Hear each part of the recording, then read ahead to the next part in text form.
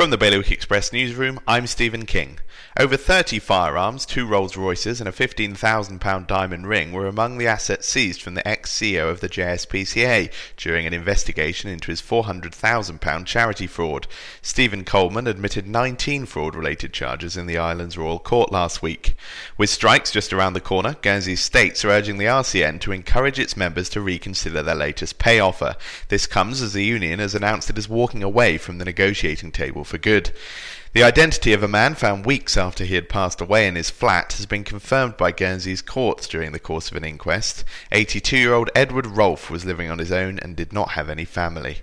And an average of 104 bits of rubbish are found on every 100-metre stretch of beach in the Channel Islands, new research has found.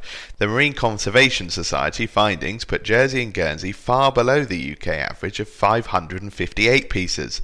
For more information, go to bailiwickexpress.com.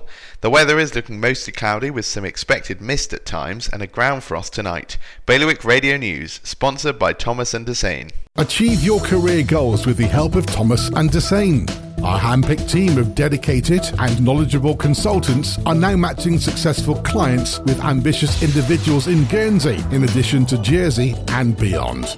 Contact Eleanor Locke at thomasdessain.com and see how we've been guiding careers and supporting businesses for over 20 years.